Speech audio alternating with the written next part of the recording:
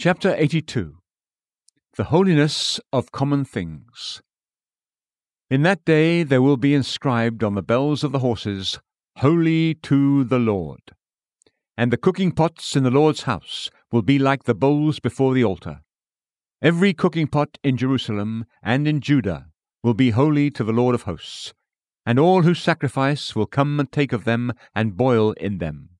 And there will no longer be a Canaanite in the house of the Lord of hosts in that day. Zechariah 14:20-21. It is of millennial days that the prophet is speaking, days when paradise will be restored and earth will be as heaven, days when Israel will be restored, Jerusalem rebuilt, and the great kingdom set up that cannot be moved. Of this period, it is the holiness that he especially points to, which is so unlike everything in Jerusalem or on the earth in preceding days.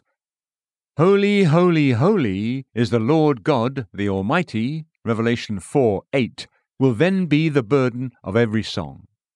Jerusalem will be truly what it is now, and has been up to this time, but in name, the holy city. But it is the holiness of common things that he especially dwells on more, not just holy men, holy service, holy songs, or holy Sabbaths, but also holy vessels of every kind, holy bells or bridles, holy pots, holy bowls, with the holy use of all these, so that every sight and sound will proclaim holiness. On wall, gate, and bar, on houses, doors, posts, and lintels will be inscribed holiness. On leaf and flower and tree will be holiness. The following paraphrase will bring out the exact meaning of each clause. In that day will there be, even upon such common things as the horse bells, holiness unto the Lord. Every vessel in the temple will be holy, and even the common boiling pots will be as sacred as the altar bowls. No, not the temple pots alone, but every pot in Jerusalem and throughout the land will be holiness to the Lord of hosts. And all they that come from afar to sacrifice will make use of them, and there will be no more the Canaanite, like the present Muslim, in the house of the Lord of hosts. Thus, the most common of common things are selected to illustrate the great truth or fact of that day, namely, the universality of consecration. Nothing will be left unsanctified. Everything will be for God.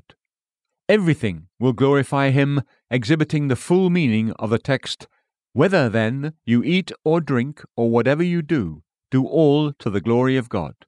1 Corinthians 10:31. It is not then the spiritual nature of the things themselves that is needed for the consecration. The things named are evidently chosen to prevent that mistake. It is of the holiness of things that are not in themselves spiritual that the prophet speaks. We are to lift up these common things out of their low position to ennoble and dignify them. And how is this to be done? Not by changing their nature, not by spiritualizing them, but by the right use of them. By connecting them with God and God with them. By refastening the link between the material and the spiritual, not by transforming the material into the spiritual. It is the right use of common things in connection with God that is the true consecration. They are not consecrated by some mysterious in-order process to their glorifying God, but the right use of them in the service of God is the true consecration. God is dealing with us here about common daily things, common, daily, and as men would say, carnal duties. He wants holiness in our common works and words, our eating and drinking, our ploughing, sowing, and reaping, holiness in the shop, holiness in the marketplace, holiness in each room of the house, in journeying and in resting, in buying and selling, holiness in the railway carriage and upon the highway, holiness in our reading, our conversation, and our letter writing, holiness in our business and our recreation, holiness in our merriment, in our feasts, in our ordinary interactions. All our common works are to be so done that God will be glorified in them. Many forget all this.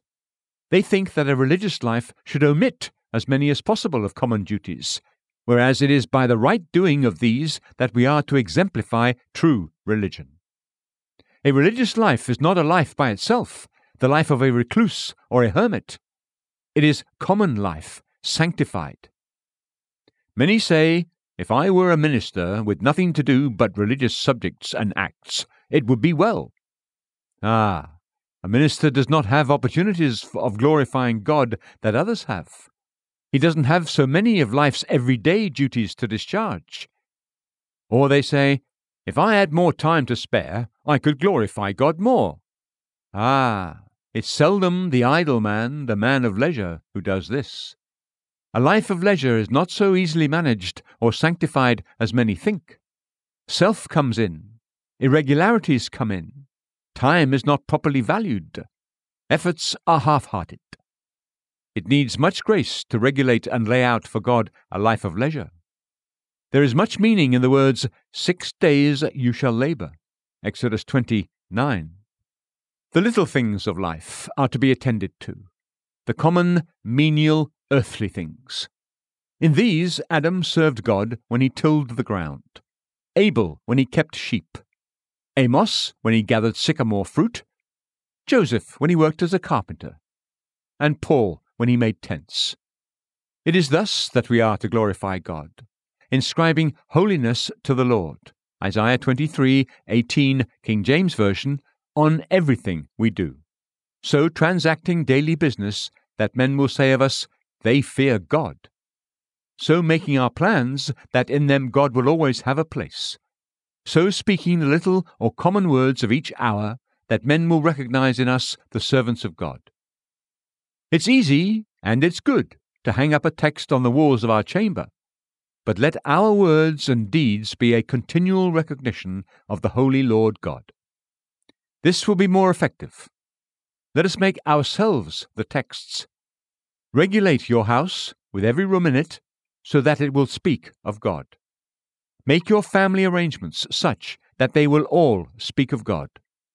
It's not at family worship, or in asking a blessing alone, that God is to be seen. These are mockeries if he is left out the rest of the day. Let him be seen everywhere and felt. Do all to his glory. While consecrating common things, beware of profaning holy things. Reverence and godly fear suit us in dealing with everything that is divine.